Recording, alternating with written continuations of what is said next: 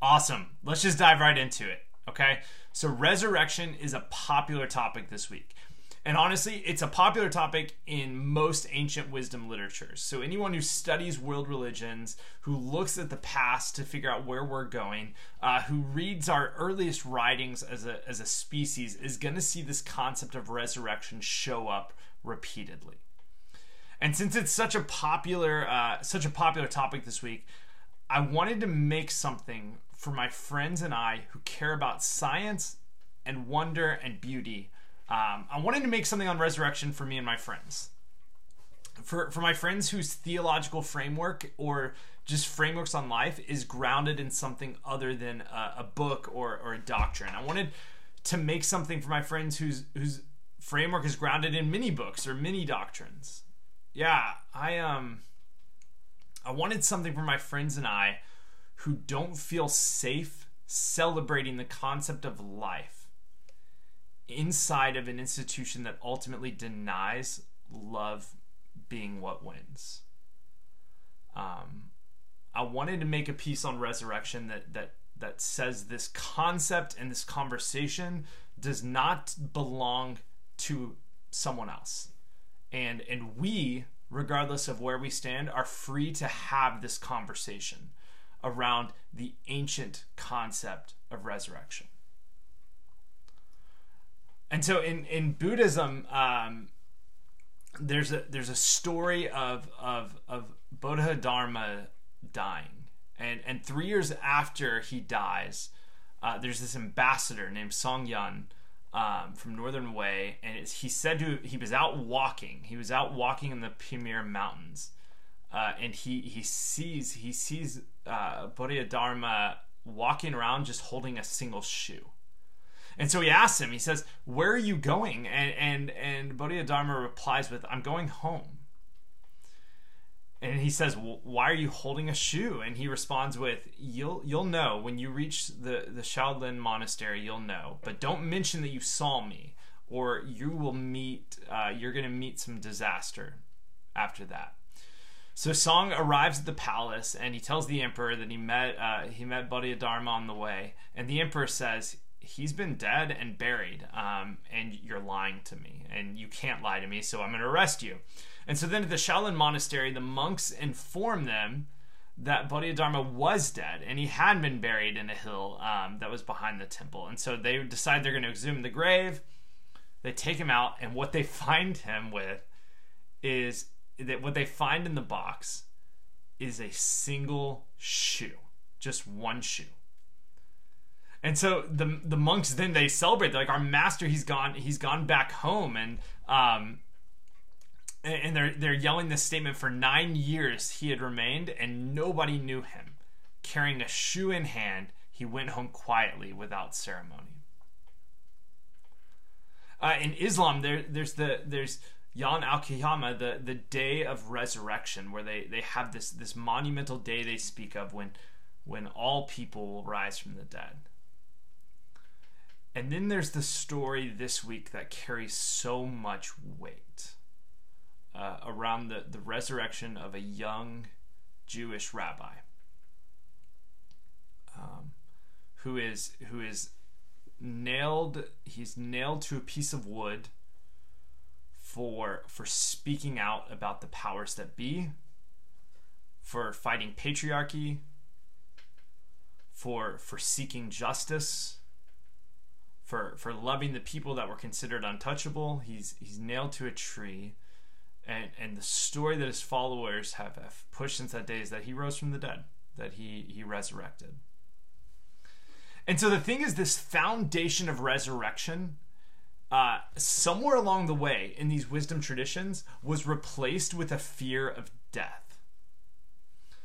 It was replaced with the fear of death. And so what used to be like, we're going to celebrate the idea of re-life and rebirth, is now replaced with a fear of death. And the problem is that our brains don't create beliefs well when they come from a fear of death. In other words, the fear of death and recognition of our own mortality is not a good basis for our beliefs and values. And there's a few things that point to that. One is that research shows that people who are not religious fear death less than religious people. So people who are not religious, they don't walk around with this framework of fearing death. But then even deeper than that, like if you look into like terror management theory, the research that comes from that shows that when we're reminded, so let's say like I'm reminded of my own mortality, what's going to happen is my individual and my cultural belief system is going to heighten in my mind.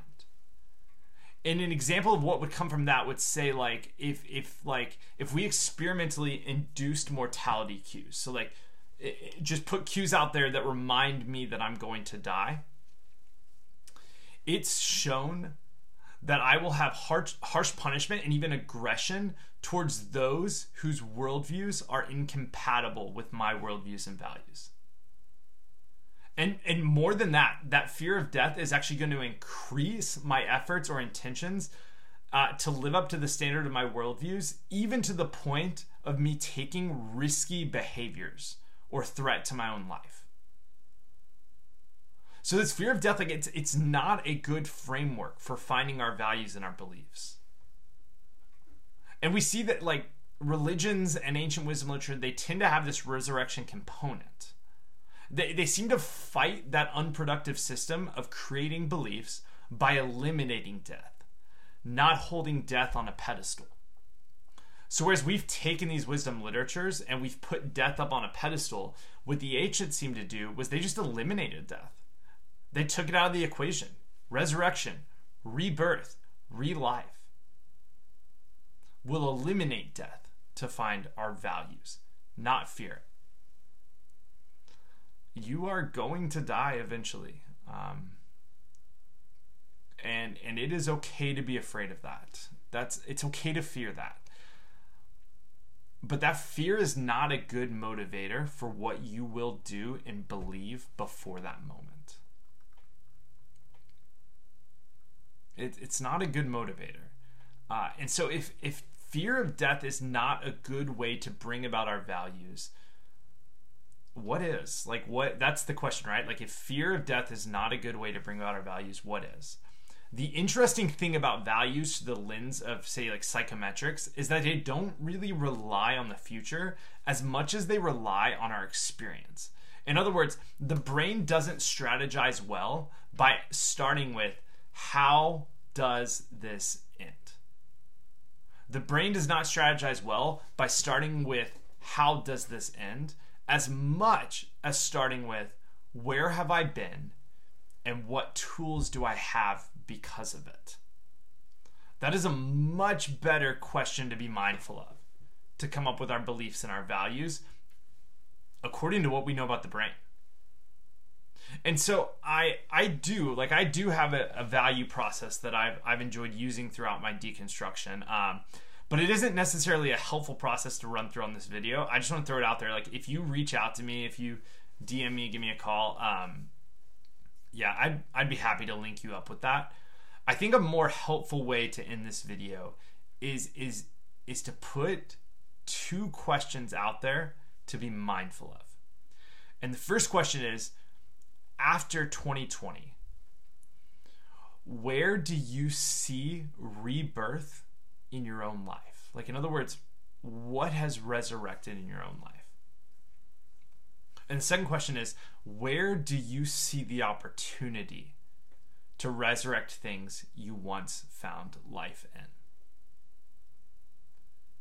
Anyways, thank you for watching this video. If you found any of the information useful or helpful or fascinating, I would love to share. Otherwise, I'll see you next week.